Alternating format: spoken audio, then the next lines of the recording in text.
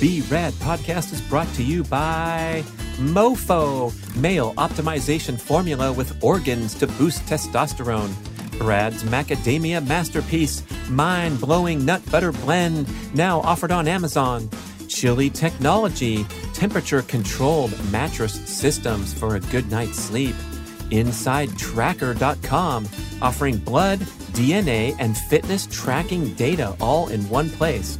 And Organifi, whole food organic superfood supplements and drink blends. And please visit the shopping page at bradkearns.com for my personal selection of favorite products for health, fitness, and peak performance with great discounts for listeners. Here we go with the show. We all have a genetic amount of sleep we need. The average is slightly over 8 hours, so about 8 hours and 15 minutes with a 35-minute standard deviation. If you don't meet this genetic need every night, you build up debt. Let's say you need 8 hours and you get 7 tonight. Well, then tomorrow you have 1 hour of sleep debt.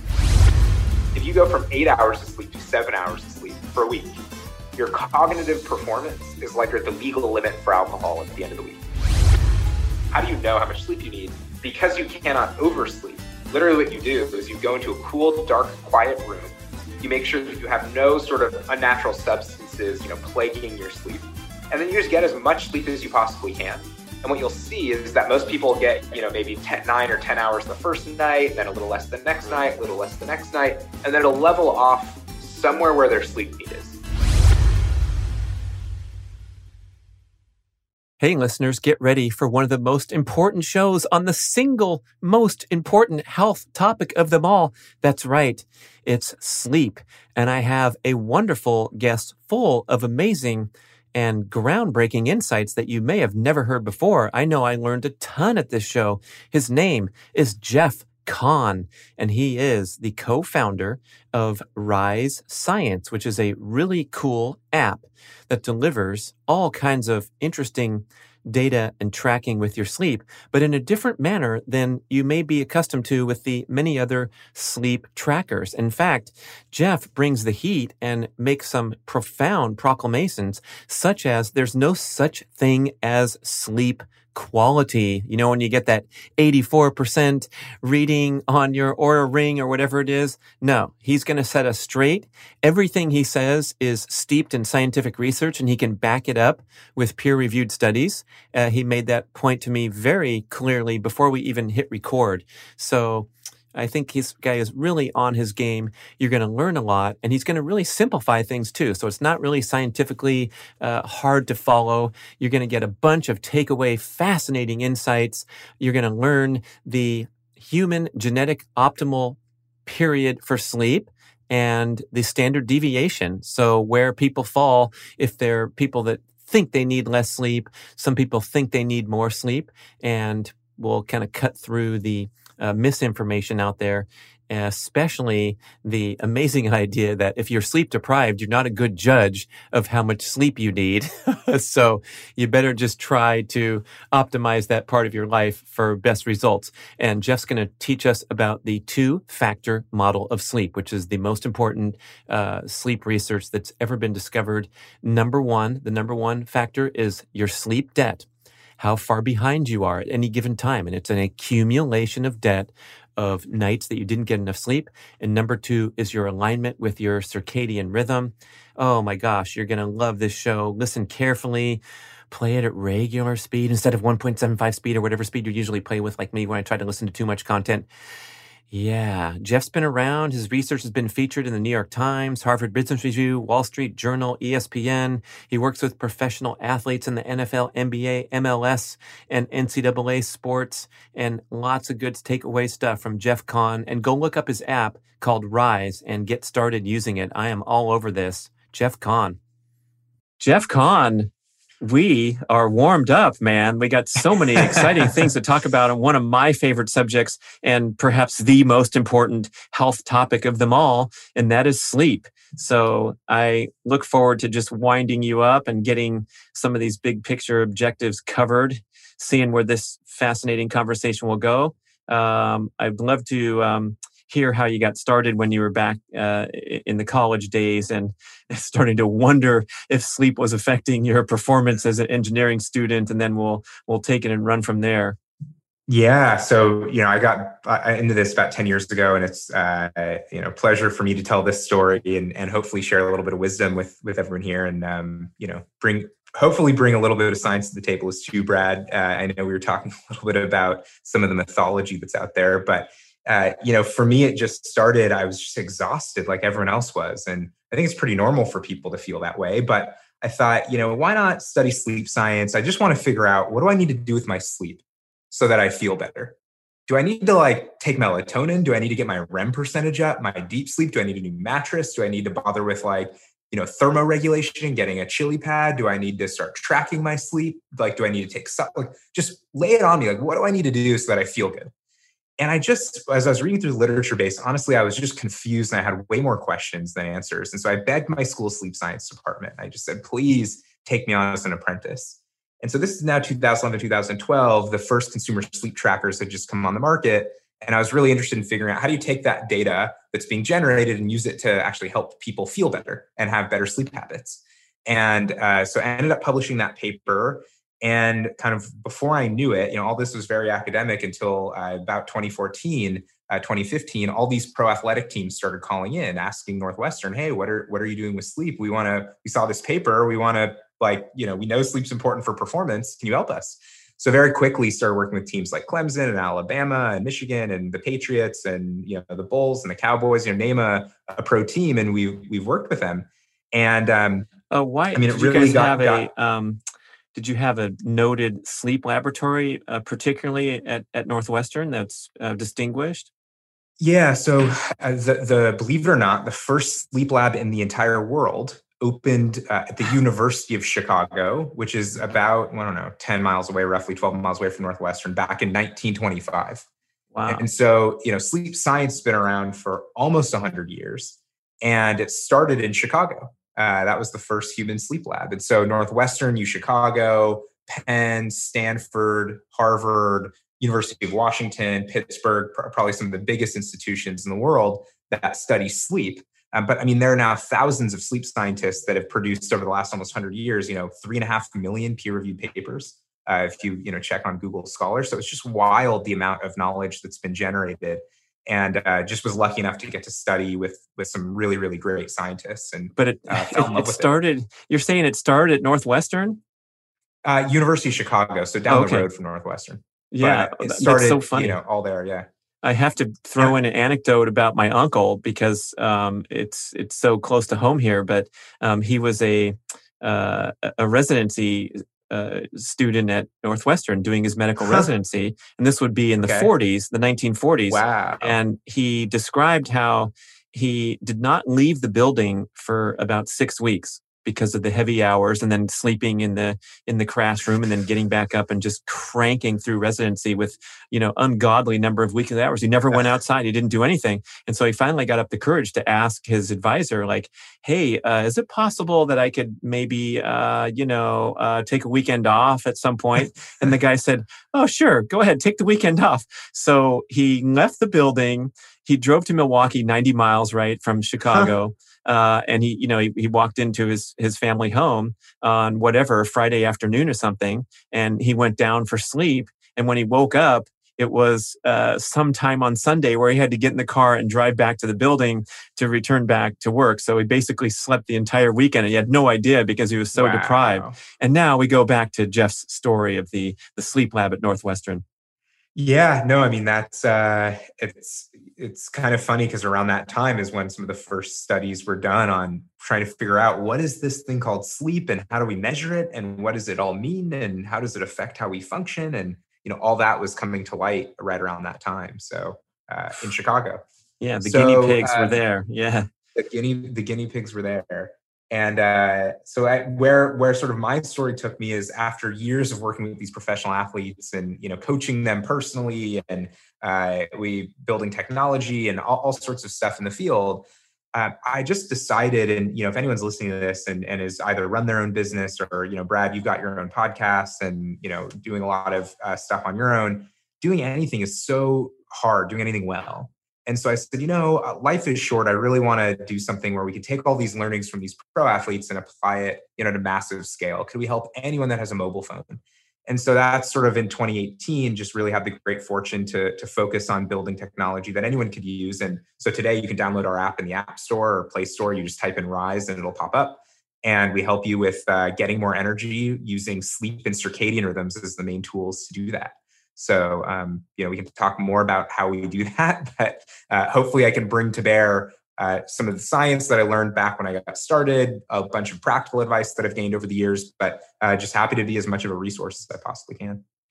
Yeah, thanks. And you draw this distinction between sleep and circadian rhythm. So let's get into that, especially your contention that sleep solutions that are not centered around your circadian rhythm don't have as good of an impact. Yeah, no, it's a great question. So, certainly on this show, and you've had a bunch of folks already talk about sleep. I think what is well documented, thanks to folks like Matt Walker and a ton of the, Ariana Huffington and all the major news outlets covering sleep, is that if you don't get good sleep, basically everything about your functioning suffers. You live less, your quality of life suffers, and is likely the most important lever that exists for how you function. So I think that's everyone is starting now to realize and is becoming known. What's not known, and maybe you disagree, Brad, or agree. I don't know. Well, it's so funny.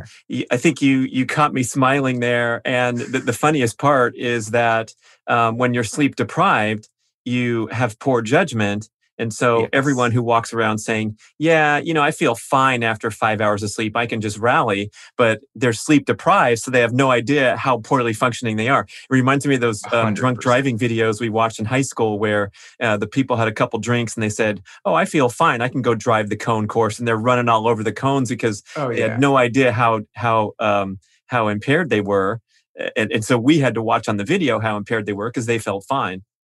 Well, and if you look at the research on that topic, you'll see that there's actually more, because of that phenomenon, there are more deaths every year because of fatigue driving as compared to drunk driving because of the same More thing, than right? drunk driving. Yeah, because you get in the car, you had 5 hours sleep last night, and maybe you had 6 the night before, and maybe 6 the night before. It's been a rough couple of days, but you feel fine.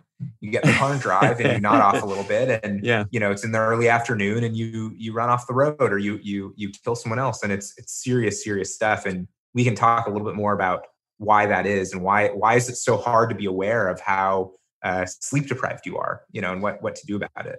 I guess I hate to do another detour. First was Uncle Jack, and now this Tiger Woods accident is so fascinating to me. I wrote a book about him long ago about his peak performance attributes and his focus and his ability to excel as an athlete.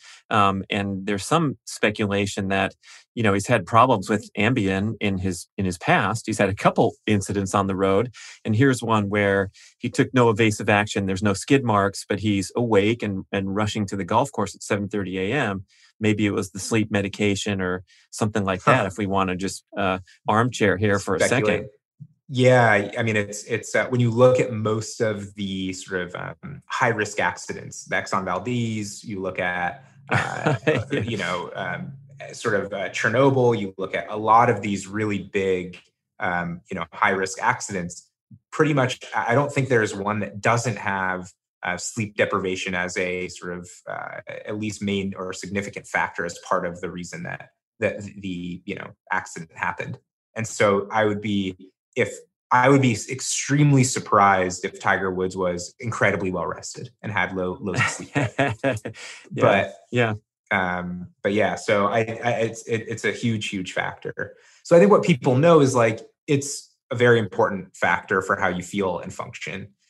I think what's unknown today and what is misguided and what people don't really realize, not the scientific community realizes it quite clearly, but I think in the mass market, is that how do you get all those benefits? What is it? Do you need to increase your sleep quality? Do you need to get more sleep? Is it what happens if you take melatonin? Do you need to change your REM sleep? Do you need to be tracking it? What is actually going to affect how you function and how you feel? And so luckily for us, researchers have discovered what those factors are. And in my opinion, this is the most important finding in all of sleep science over the last 100 years. And it's called the 2-factor model of sleep and wake regulation. So a lot of words, but basically all it means is if you care about how alert and awake you are during the day, there's 2 factors that matter. And so the first factor is something called sleep debt. And sleep debt simply is just a measure. It is truly a scientific term, but it just means that it's a measure of how sleep deprived you are on any given day. And the way that it works is we all have a genetic amount of sleep we need. So the average is slightly over 8 hours, so about 8 hours and 15 minutes with a 35-minute standard deviation. Really? So that means that's just like height or eye color, we have a genetic need. That's referencing genetics. Correct. This standard deviation and this landing point of 8:15. Yeah, so 8:15 is the average, but that would be like saying the average height for males in the US is 5'9", or I don't know what the actual average is. But yeah, of course, all of us are different than 5'9". But it's that's a pretty tight standard deviation when you think about it. Yeah, so most of us need between 7.5 and 9, roughly speaking. How many? Right, so plus or minus one standard deviation is roughly going to be about 65% of the distribution. Oh, is that so? That's a scientific calculation. Sorry, I didn't pay attention in those classes. But so then we have 33% who are outside the one standard deviation. That's a lot of people. Exactly. And it is. So maybe there's 17% that need more than 8:45, and then there's 17 that can be the rock stars that we hear about. 100%. Yep. Yeah, okay. Exactly. You're 100% right. And sort of as you need less and less, the likelihood that that's the case becomes less and less too. So, if you're like, oh, I need 5 hours, well, that's incredibly rare. That's like the number of people that are 7 feet tall, sort of thing. So, yeah. Okay. All right. So that's sort of the first thing that most people are like, really? Like, I didn't know my sleep need was genetic. I didn't know I had a different amount of sleep than someone else. I mean, I think we all kind of feel it, but it's bizarre to me that that's not just, everyone should know that. I mean, we spend so much time sleeping. We should all know that we have a genetic sleep need and it's different for each of us. And it does change significantly from the time you're born until you're at about until you go through adolescence. But once you hit about, you mature, age 18, let's say, through until you die, your sleep need from a biological standpoint doesn't appear to change. Although it's a bit of a contested point in the literature, it's still not quite known, but it seems to be the case that doesn't change so much. But your sleep architecture, what happens during sleep, certainly changes as your hormones change and as you age, and all sorts of things that we can get into later. So back to the story on sleep debt. If you don't meet this genetic need every night, you build up debt. And the simple way to think about it is sort of like bank debt, right? Like if let's say you need 8 hours and you get 7 tonight. Well, then tomorrow you have 1 hour of sleep debt. And how you feel today, and then let's just play out this one more time. And then let's say that next day you need 8 because that hasn't changed, and you get 6. So now you add 2 more hours of sleep debt to the one you already had. So now you have 3 hours of sleep debt. So your performance, how you function, how you feel is going to be based on how much sleep debt you have, not based on how much you slept the night before, not based on your sleep quality, not based on how much REM you got, not based on your recovery scores, just how much sleep debt you have. And you're saying this is a linear accumulation over time. So it's not quite. So that's the simple understanding. The more accurate understanding is that it actually builds up over about 14 to 30 days. Our research with the NFL and NBA suggests that it's about 14 days is really where we can start to detect it in sort of real life performance settings, like 3-point percentage or point per minute efficiency or in-game performance if you're in the NFL. But there is some laboratory research that suggests that it can go as many as 30 days. And you can carry somewhere between 20 to 40 hours of this debt. So beyond some level, it's not like you can just keep accumulating it, ad infinitum, but you can, have somewhere between 20 to 40 hours. So the good news is if you've got a bunch of debt, you can pay it off, which is really exciting. But the sort of flip side to this is, let's say you have a bunch of debt. If you get, one night of 8 hours or even 2 nights of your need, don't expect to magically all of a sudden be much better because you haven't paid any debt back. And so it's really important to be thinking about how you're feeling with respect to how much sleep debt you have, the last 2 weeks, not just what happened last night. Now, to your question about, is it a linear accumulation? It's not linear. So the last night does account for, just to give you an idea, if the last 14 days, there's 100% sort of weighting over the last 14 days. Last night might be around 15% of the weighting. So last night's certainly the biggest chunk, but it's not the only chunk that matters. And it even goes back, again, as far as 14 days. Yeah. So if I'm thinking of my sister who's a physician, and so she has some call nights and some, huge disruptions to sleep, and she's a world champion on Totally. weekend napping, and she'll go in there for 2.5 or 3 hours and and report that she was totally crashed out. So obviously, making up on debt. In my case, I'm also a world champion napper, but my naps last routinely between 20 and the most ever would be 40 minutes or an hour. So I never get that much in debt, and therefore I don't need that world champion, world class nap. But something clearly is going on here where this debt thing seems to make a lot of sense as one of the two most important. You're going to tell us number two, but that's fascinating. Yeah. Yeah. So we actually have the longest study in the history of sleep science that shows we're actually tracking the sleep. Starting with Uncle Jack in 1943 at Northwestern, driving. Exactly. Yeah. I hope he was driving safely to Milwaukee and back, but he was definitely in debt heading there the first time. Exactly. He wasn't driving safely till Milwaukee, but on the way back, seemed like he paid back some debt and was doing better. So that sort of debt, and as I was just sort of saying on this study, we actually have a 2-year longitudinal study following NBA and NFL athletes, and we're actually looking at their sleep debt and how that predicts their in-game performance, their 3-point shooting, their point per minute efficiency. That just got accepted for publication about 3 weeks ago, so that should be coming out hot off the presses pretty soon. But it's not surprising to the scientific community. But for everyone listening to this that is like, well, my sleep score says that I got okay sleep quality, and my this device said this, and that device said this, and my mattress company says I should be waking up feeling great in the morning. Just throw all that out the window and focus on sleep debt. It is the main number that matters and is the only sleep score that you should at all be concerned with. It's the only sleep score that is sort of based on science. Every other sleep score is, well, I don't know. We some engineers sat in a room and they said, well, we'll give this 15 points and that 20 points. And this, it's a game, it's entertainment. It's not actual science. And so just would encourage you to, not look at those things and focus on what matters and think about your sleep debt.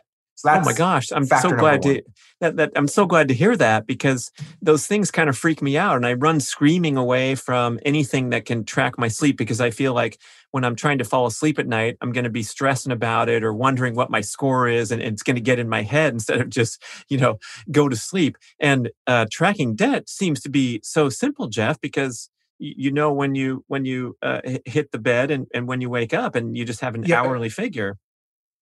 Exactly. And what's nice about that from a just sort of mental model is that sort of how much you need to pay back, how much in the hole you are. Right, so if you've got 10 hours of sleep debt, you're like, that's sort of I've lost an hour of sleep for 10 days, roughly. Just it gives you an idea of something you can think with. If your sleep score says you got 83%, what the heck does that mean? I don't know. And no one knows, and it's not important. It's not indicative of any underlying physiological process. And so when you look at sleep debt, what's actually kind of cool about it is it's very hard for us, as you mentioned, to actually be aware of how much sleep debt we have. And what will routinely happen is if you measure someone's sleep debt, so if you're listening to this right now, and let's say you have a bunch of sleep debt, or you've been getting 6 hours of sleep a night, or 5 or 4, you'll be like, I might feel slightly sleepy during the day, but I'm not that tired. Like, I don't feel like I'm doing just fine. And researchers have looked at this and figured out, well, how is it that because here's the high level stat that might freak you out. If you go from 8 hours of sleep to 7 hours of sleep for a week, your cognitive performance is like you're at the legal limit for alcohol at the end of the week. For missing 1 hour. Missing 1 hour, so you build up 7 hours of sleep debt. You're at the legal limit for alcohol compared to having no hours of sleep debt. Wow. In all ways, shapes, and forms throughout the day? Like everything I do sucks? Or so here's where it gets a little bit personal. There's sort of there's all, what quality of life means for you, what performance means to you is so different, right? You might really care about emotional performance. I might really care about my 40 time or my, reaction time or there's so many different types of performance. roughly speaking, though, the way you can think about sleep debt is it is like oxygen. You cut it off, and every single biological system we know of does deteriorate from a performance standpoint. So yes, you are right that roughly speaking, everything is worse off.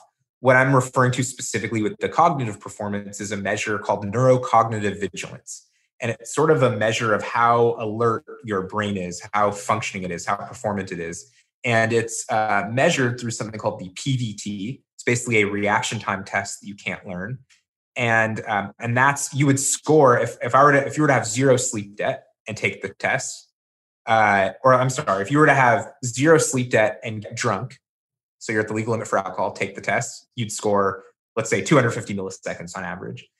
And if you were to be fully sober, but have 7 hours of sleep debt, you'd also score 250 milliseconds. Wow. So that's sort of how the scoring on this test. Yeah. And I guess, the vast majority of us don't really have anything to hold us to the ultimate high standard during our day in, day out function. Like we were just talking before we hit record about the customer service person who I called up this morning. I said, "Hi, this is Brad Kearns. I want to talk about my account." And she said, "Can I have your name, please?" Right. Right. So, I mean, most of us are kind of on cruise control unless we're shooting 3-pointers in the NBA. And then your debt shows up. And even in the case of the phone agent. So if you build up about 8 hours of debt, your vocal tone, so how positive you perceive her voice will be more negative depending on how much sleep debt she has. Wow. So, I mean, it's how much empathy you have for her on the other end of the line is going to be based on how much sleep debt you have. You could see how these things unwind. Yeah. So like if you look at emotional performance, if you look at, cognitive performance, if you look at physiological performance, every single one of those is going to materially deteriorate in a clinical level as you build up sleep debt. And not crazy amounts of sleep debt either. Right. So like actually Matt Walker did this study, who we've talked about a little bit before this, who I think has done some amazing things for the field, but his area of expertise is really sleep and memory. And he ended up doing a study that showed that if you build up about 8 hours of sleep debt, so you go imagine a night without sleep, 50% of people the next day will have clinical levels of anxiety for folks that otherwise weren't anxious. So, I mean, it's just, that's on the emotional side. And we can look at sort of the physiological side. Let's look at something like metabolism, which obviously you care a lot about. If you build up, this was done at UChicago back in 1999 and was sort of the foundational study for sleep and metabolism. And what it showed is if you take, 25-year-old healthy males and you have them get, I believe it's 4 hours a night of sleep for 5 nights. I've heard this study referenced. Yeah. Yeah, you've probably heard it before. Yeah. Where your glucose metabolism will be decreased by 30%, which is the rough equivalent to having type 2 diabetes. Mm-hmm. So, I mean, just shocking. Again, you build up sleep debt, and within a week or two, you could be experiencing clinical symptoms of physiological issues, emotional issues, cognitive issues, and the root cause, sleep debt. Right. So when we talk about fat reduction, here's your goals with your diet. You're going to do keto. You're going to do this program. You're going to exercise like crazy. And if you're skimping on sleep, you're headed toward type 2 diabetes rather than any of your goals. It's shocking. 100%. Yeah. And I mean, any sort of goal that you could care about, sleep is really this foundational layer that allows you to do the other ones, that much better. So that's sleep debt. And I guess to close out the study on this, that if you have about, if you study folks that get 4 hours a night or 5 hours a night, and then ask to report how subjectively sleepy they feel the next day, what you'll see is that day one, let's say we're getting 8. Day one, you'll be like, oh yeah, I'm a little more sleepy. Day two, you'll feel a little more sleepy of getting, let's say, 4 hours at that second night. Then let's say you get 4 hours for a third night. We ask you, hey, how sleepy do you feel? You'll feel slightly sleepier. By that third day, by the way, you'll report to feeling slightly sleepy. And then basically from day 4 through day 14, you don't feel any more sleepy. That's the defense mechanism you're referencing in our genetics? That's, I believe, now this is an opinion I have. I'm not an evolutionary biologist, but if I had to venture an opinion, I would say that that's our sort of evolution's way of saying, hey, if you are not getting a lot of sleep because you're moving around to a new area, you're defending yourself, you're scrounging for that, you're really sleepy because you likely need to be on the run. And so we're going to activate all your fight or flight responses, right? We're going to increase like one of the cortisol. movies, We're going to just get you going, Yeah, like Harrison Ford in the movie, the Fugitive, or Tom Cruise on the run with his brother Rain Man, and boy. So I mean, that's great. I appreciate your opinion, but remember, you're referencing the science and then forming an opinion about it. So we have scientific proof that we don't feel any more sleepy. Correct. Even though we're sleep debt. So we're trying to make the best of it. Yeah, that's pretty trippy. Yeah. Yeah. And when you look at that same group of people, we also measured their what's called their neurocognitive vigilance, the test I just referenced just a little bit ago. And if you measure that, or you measure their empathy, or you measure their metabolism, any of these outcome measures that you happen to care about, you'd see it linearly declines over time. So you are not a good judge of your own performance, like you said, with the high school drunk driving courses. So that's been well documented. And so what this means is that it's really freaking hard for all of us to be aware of how much sleep debt we're actually carrying. Many of us don't really know. And so the signal is, and I think the takeaway is, and there's a famous class at Stanford called Sleep and Dreams. It was taught by a guy named Bill Dement, who's known as sort of the grandfather of sleep science. He actually started his career at University of Chicago back in the 30s, then went over to Stanford to start the field of sleep medicine. But he taught a class to undergraduates at Stanford, and the tagline for the class, the entire thing, this guy is like one of the biggest people in the field. And the tagline for his class is drowsiness is red alert. So the idea being, if you are slightly sleepy and you feel at all drowsy, you have significant amount of sleep debt. What's exciting about that is you can then know that you have so much more potential ahead of you in terms of how you're going to feel, how you're going to interact with others, how you're going to perform, in an athletic context or non-athletic context. So that's what's really exciting about maybe even being drowsy, is knowing that you have this whole other frontier to continue to improve. Are you talking about drowsy during the day or at a certain time when you shouldn't be drowsy? Yeah. Are you drowsy during the day? Yeah. So if after waking up, do you notice that you're drowsy at any point during the day? If so, you have material amount of sleep debt that you can start paying down. Okay. So sleep debt was number one in the two-factor model of sleep. What's number two? So number two is something called the circadian rhythm, which you've also talked a little bit about. I think you've had at least one show on the topic. And I'll just simplify it down for everyone to really what the name circadian even means. So circa is around, is Latin for around. Dian is Latin for day. So it refers to the around a day, the around 24-hour physiological, biological processes that we go through. And so what's happening is we actually have a part in the brain called the SCN, and it's actually controlling at a cellular level. I don't know if you remember back to high school biology, ATP production. ATP is the sort of energy source for cellular functioning. Literally how much ATP your cells are producing at any given time during the day. And so as a result of that, we actually have times during the day where we should feel groggy, like in the morning. It actually takes about 90 minutes to fully wake up in the morning. You should not feel very good when you wake up. We can talk about that later. You have times during the day that are peak performance for you. So for example, you've got one peak in the morning and one in the early evening typically. Just quick spoiler here. Most Olympic world records are broken in that second peak. It's the sort of best time if you're trying to break athletic records that you should be performing. And then you actually have a time at night that you should be sleeping biologically. It's when your brain is releasing the sleep hormone melatonin. And so most of us just don't even know these things are happening. And when you know those, what you can then do is rearrange your day based on your peaks of energy, your dips in energy, when you should be feeling groggy, when you should be going to sleep. And it really helps orient what you should do every day and when you should do it. And so it's both of those factors together that if you want to understand how at 1 o'clock today, Brad, you're going to be performing, what you need to know first is how much sleep debt do you have and where are you within your circadian rhythm?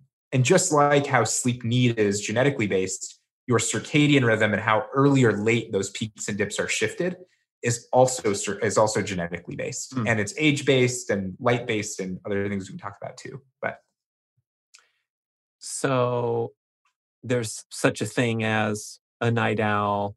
There's some people that report feeling wide awake every morning.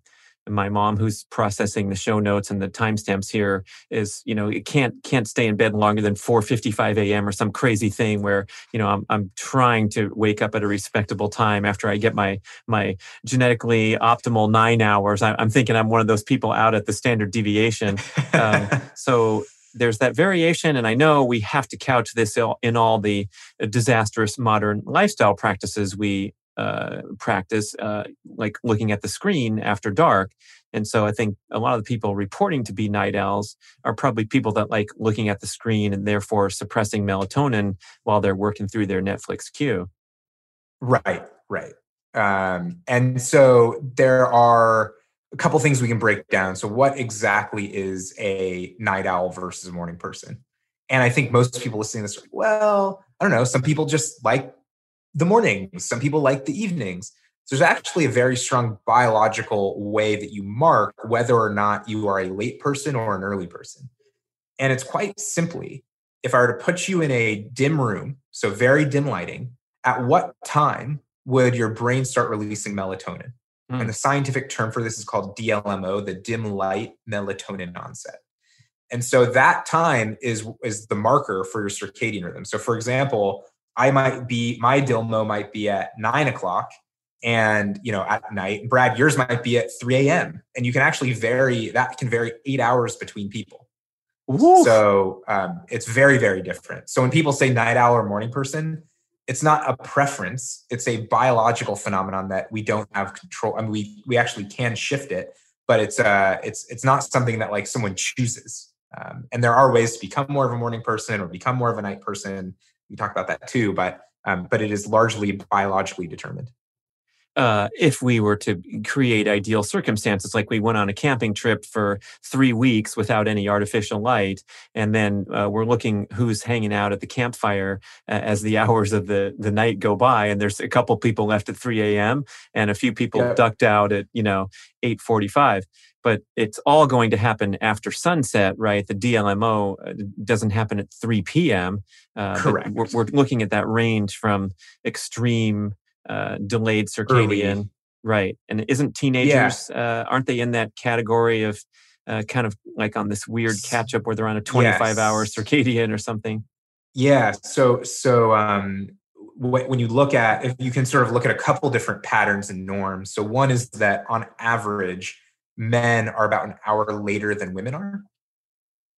Just on average. Again, every person's gonna be different, but that's on average. Just like height, men are a little bit taller on average. The other thing that we see is also that once you hit age 20, it's the latest your DLMO will ever be on average. Oh. Every year after that, it gets slightly earlier and earlier biologically. Wow. So there's actually, to your point around like sitting around the campfire, and some people are going to bed at 3 a.m. and some people are going to bed at 8:30. There's a famous question, which is, why is it that all the young kids are going to the discos till 3 or 4 a.m., 5 a.m.? Is it socially constructed because the discos are open, or is it biologically determined? And so this is called the disco hypothesis. And so some sleep anthropologists, I know I love the name of this, went around to all of these various different indigenous tribes around the world. And they actually put sleep trackers on them, and they measured what time they're going to bed, what time they're waking up, what age they are. And what they found is that pattern of, being young basically determined what time you went to bed. And they were actually able to measure the DLMO and see the difference in, being young versus old. And so the conclusion is that it's not, in these tribes, there are no discos. Like when you're in the middle of the Amazon, there's no like disco to go to. And yet your DLMO is still later. And so the conclusion is that it's a biological thing that is related to age. And the prevailing hypothesis is that it makes sense if you have a community that you need to keep safe throughout the whole night. Well, you want some people, as the sort of elders are going to bed at 8 o'clock, you have the young people going to bed at 4:30 or 3:30. And while they're going to bed, the elders are starting to wake up. And so you have someone awake, some group of people awake at sort of all hours during the day to sort of keep the community safe. That's the sort of prevailing hypothesis. But as to why that might be the case, which I think is kind of a cool idea. Very interesting. Wow. Yeah. So to optimize our sleep habits and our human performance, one, we want to avoid accumulating sleep debt. And if we do accumulate sleep debt, we want to catch up and keep this mental note in our heads. If you pull an all-nighter one night, that means you need to get an extra hour of sleep per night for a week to catch up. Yep. Can we jump the gun like my sister and do a 3-hour nap and just kind of have this rapid catch up rather than gradual if we really, take care to have great sleep hygiene for 4 days in a row after a disturbing jet trip or whatever it is? So the short answer is yes, but it doesn't come without its consequences. And so one of the things we hear all the time is, okay, Jeff, I believe you about sleep debt. I believe you about the circadian rhythm, but honestly, I get 9 hours of sleep. I don't get a lot of sleep during the week. And then I catch up on Friday night and I get 9 hours of sleep. And then the next day I just feel horrible. So I must not need that much sleep. That's what we hear. And so the question is, what's going on there? Why is it that you feel worse when you get more sleep? And so there's something that we've, and I think Matt Walker calls it this. So I don't know exactly what the source is of this hypothesis, but it's called a sleep hangover. And what's actually going on is that when you get less sleep than you need, your body is increasing its cortisol production, going into fight or flight. You're mobilizing tons of blood sugar. And so you almost feel this high. You're in a fight or flight response mode. When you get more sleep than you need, your cortisol production comes down.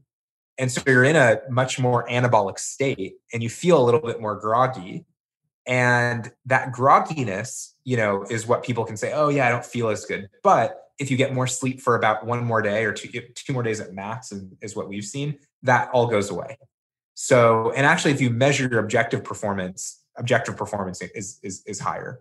So it's just this sort of state of maybe feeling foggy that some people don't like. But my advice would be keep going. You're on the right track. You just have to get through that, through that grogginess. Well, I have to say, this is extremely important information for all of us to consider, and especially for athletes. When you have this prolonged overproduction of cortisol, you do feel fantastic for days or weeks on end. And I have these reference points when I was back training as a professional triathlete, and I would go strong for 6 weeks and wake up every single day feeling fantastic, rise and shine, don't even need an alarm, go out there and train hard for hours and hours, come back, sleep well, wake up the next day, feel great. But I was on a prolonged stress high. And at some point you fall off a cliff because it's out of balance. It's beyond your physical capacities and your reasonability of what you can handle, but you're fooled by the cortisol shower that you're taking every day. And totally. I would maybe call this like the Hawaii beach lounge chair phenomenon as well, because when we extricate ourselves from these high stress situations and we fly off to Hawaii for a vacation from whatever it is I'm talking about, my training, but people in a stressful job situation or whatever their normal hectic daily life is, then they're sleeping on the beach. They're taking these lazy 2-hour naps. They can hardly get up to go refresh their drink at the bar, and they're sleeping like crazy every night. And so you have to work through this and return to balance. And you feel like crap for I remember feeling like crap for weeks on end. Wow. Coming off of a binge of extreme jet travel and racing. And it's really confusing. And I had to study and learn all about the, the adrenal glands and the stress response, because you just can't figure it out. It's like, wait, I felt great every day that I was out there cranking, and now I fell off a cliff and I feel like crap. But if you don't ride it out and come back to normal, you're in trouble. And I think sleep is just one factor in that whole equation of overproducing 100%. Cortisol. Huh. Yeah, that's it. So yeah, I mean, you've seen it and you've felt it personally, kind of on a more extreme level in your training, and it's something that we see just all the time. So it's it can be very tricky to know how you're actually doing, and don't be too quick to judge, Right. and I'd say the other very, very common thing that I think is worth mentioning around just your own state is most people judge their prior night's sleep when they wake up. So they wake up and they're like, how do I feel? Oh, I'm groggy. Last night must have not been very good. But you actually need to wait about 90 minutes before you judge yourself. So that's another thing too, is don't take the state of how you're doing, but give yourself about 90 minutes before you do that. And that's because there's something called sleep inertia, where you're actually chemically groggy in the morning. You have a chemical called adenosine that's the neurotransmitter that is present in the morning that is slowly weaning off. So there's a couple of ways you can beat that. One is coffee, which is, no surprise, coffee is so widely consumed. But coffee first thing can help mask it. So can getting outside, sunlight, and exercise. So that combination, I mean, I actually do that trifecta, which is coffee in the morning, which I love. Also, the half-life is, it's short enough that it won't affect my sleep at night if I have coffee in the morning. And then I get out and do a run, as soon as I can to get morning sunlight, which the closeness of sunlight to when you wake up also is a very critical factor actually for that night's sleep. So anyway, but that's what I recommend. With complete purity of let's say a circadian experience, it's actually okay to feel groggy for the first 90 minutes. And it's not a critique. It's actually probably a marker of health. Yeah. And, I think the other thing that's a little bit different when you talk about our modern lifestyle practices, it used to be that when the sun came up, you were getting full on sunlight. So, if you know what camping's like, you wake up as soon as the sun comes up. It's a very different wake up experience than now, where we're in our bedrooms. Many of us have blackout shades or eye masks. And so biologically, that was also not the norm. Light is the signal to start actually decreasing melatonin production, increasing serotonin production. And so, that's also something that's so different today when we wake up, that we just don't have the same access to light that we once did. And that I think is even exacerbating that sort of 90-minute grogginess when we wake.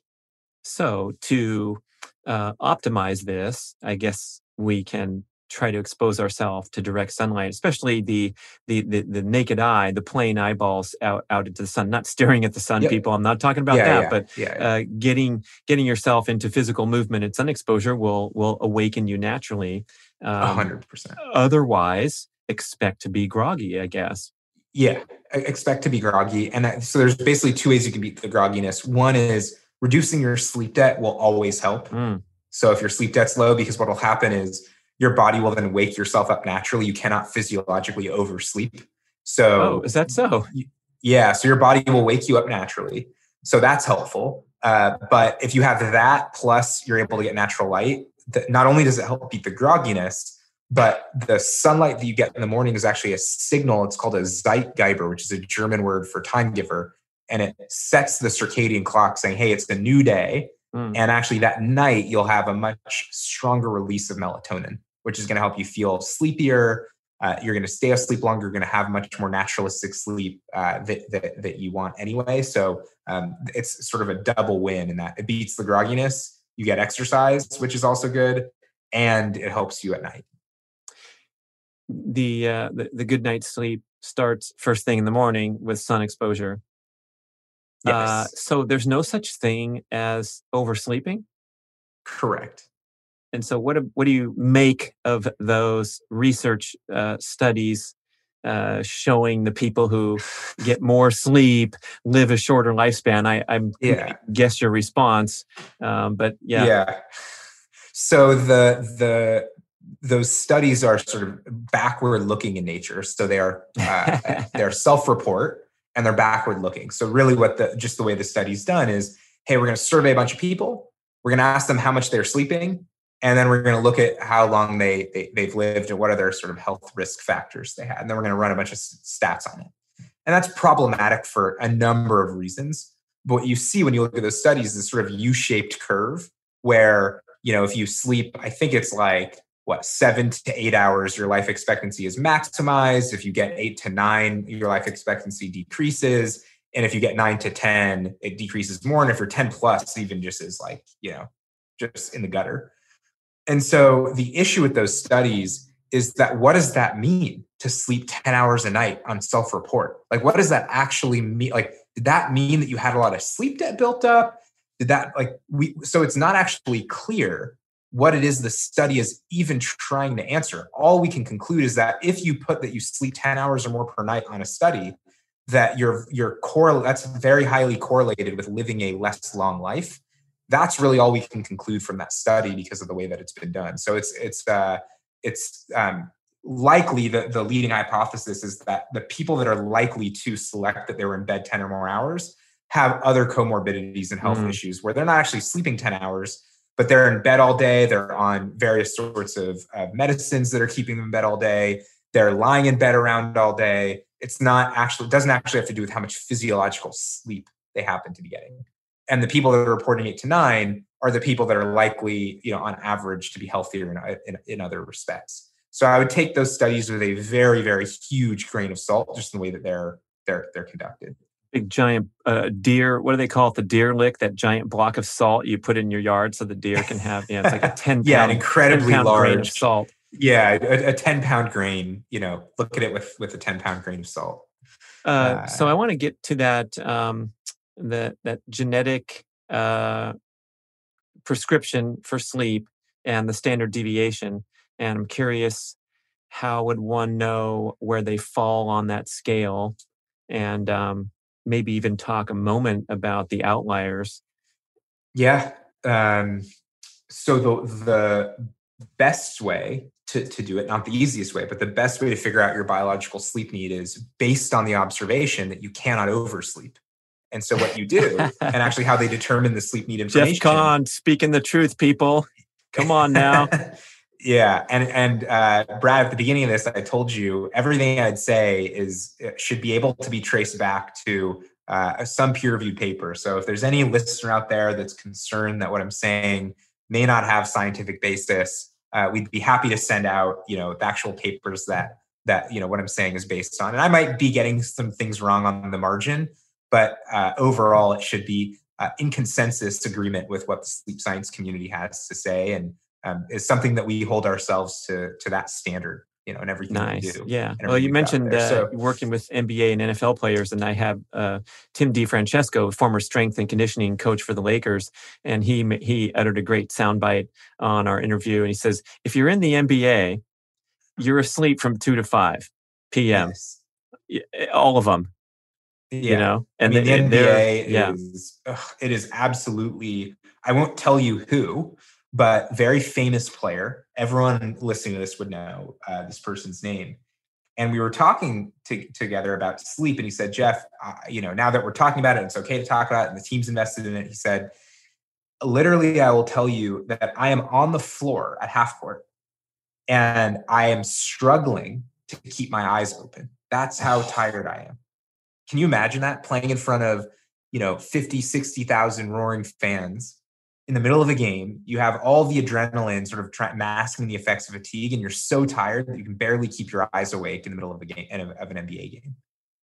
That's how tired some of these guys are. I mean, it's just the travel schedule is ridiculous. Yeah. Brutal. And Tim was telling me, like, they, instead of staying in a hotel after an evening game on the East Coast, they will load up the private jet and fly across the country basically all night.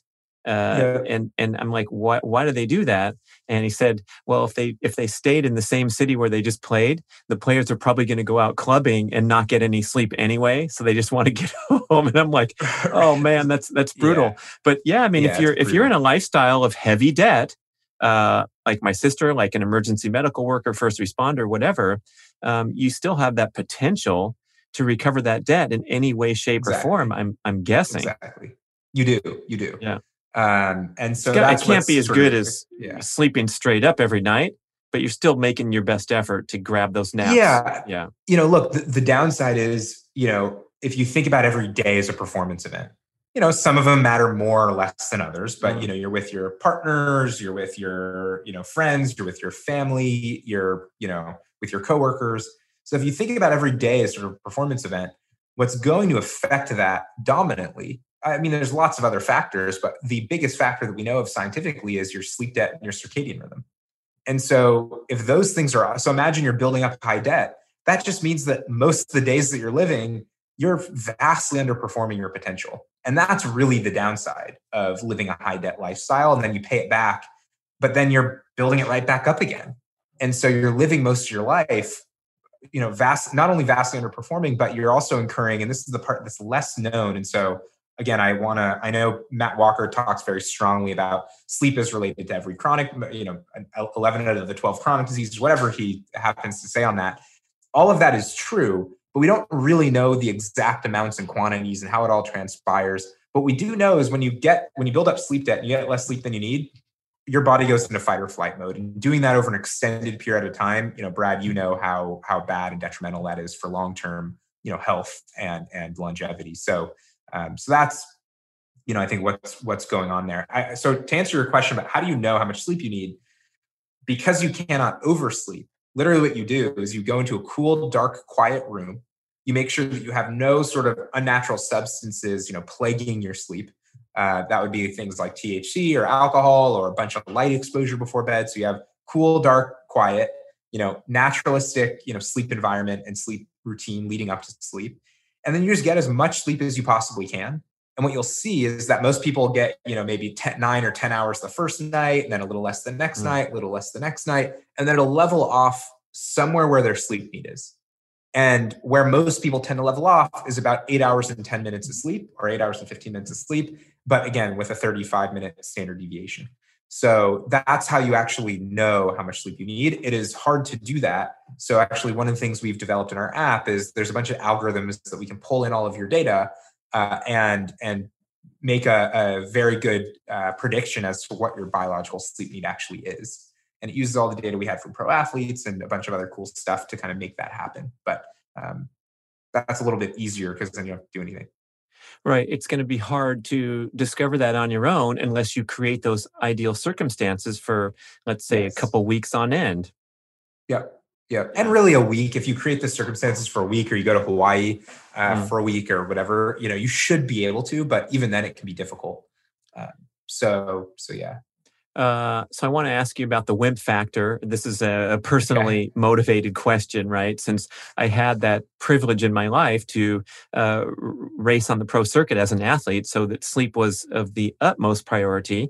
And during the 10 years of time I was out there training hard, I was asleep for half of that time. I slept for 10 hours every night and a 2-hour nap every afternoon. So maybe it's a two-part question. One of them is I'm speculating that you can make yourself require more sleep due to extreme physical effort out there every day. And then the other part is like, if I get used to prioritizing sleep to such an incredible extent that a wussy boy if I don't get perfect sleep, and maybe is there a psychological component where now we're going to the constant commentary about rallying and sucking it up and toughing it up.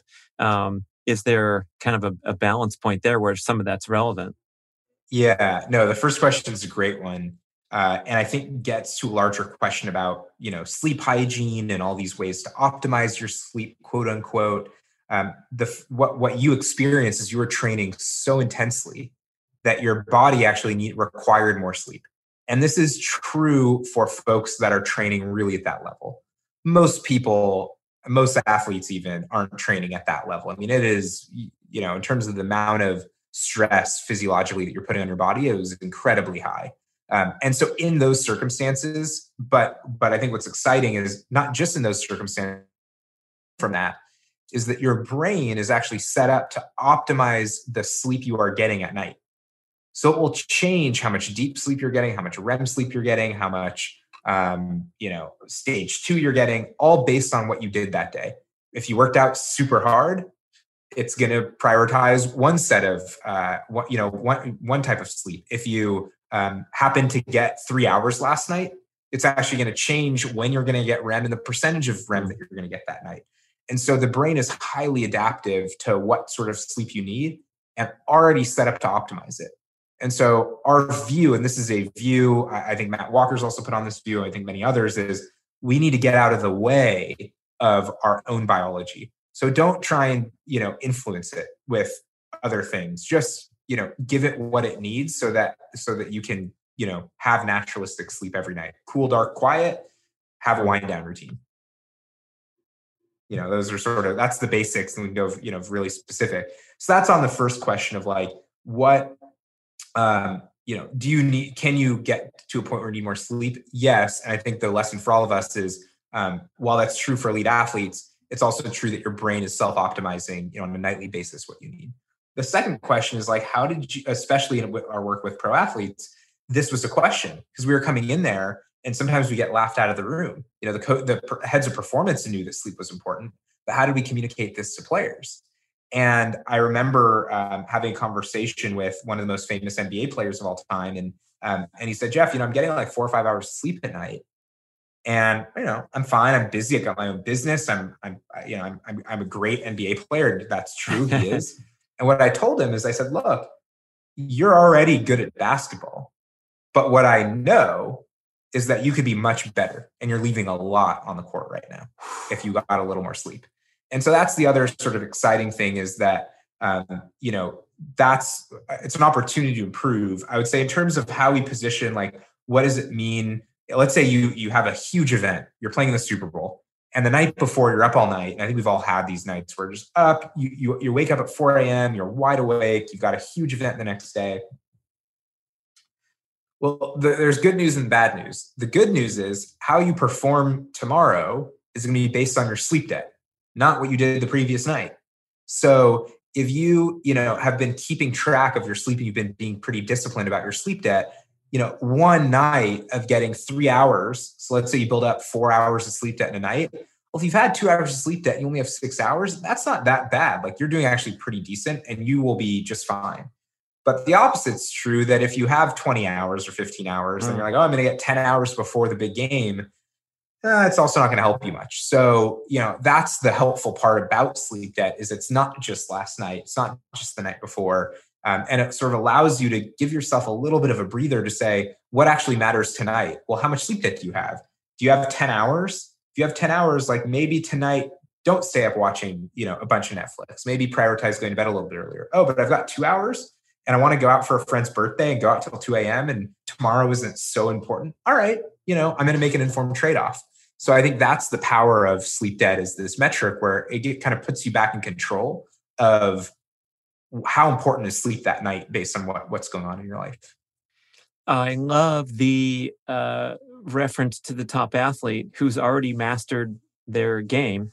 And so you aren't going to see this ridiculous drop off in performance, even though they're running on fumes all the time. And I would speculate that millions of people fall into this category where they are a successful startup entrepreneur who's taken the company public and they're grinding. And well, Elon Musk said it in public on Joe Rogan's show. He goes, if you're not working 100 hours a week, you're not going to change the world with great innovations and entrepreneurial skills. And he got widely criticized for that. Responsibly so. But in his case, he is at that level where he's doing these amazing things, and arguably, his stat is probably somewhere close to accurate. But again, as you contend, maybe he'd have further breakthroughs if he prioritized sleep more. Exactly. It's a question of like, it's just actually unmeasurable. He's making a claim that he hasn't tested. And so it's like, already, and he's so sleep deprived that it was sort of foolish for him to even make the statement, because he would have realized, oh yeah, what would it be like if I actually did it the other way? Let's say he slept, so Jeff Bezos is the other example, where Jeff, he won't take a meeting before 10 a.m. because he knows that I didn't know that. So we have a counterexample, people.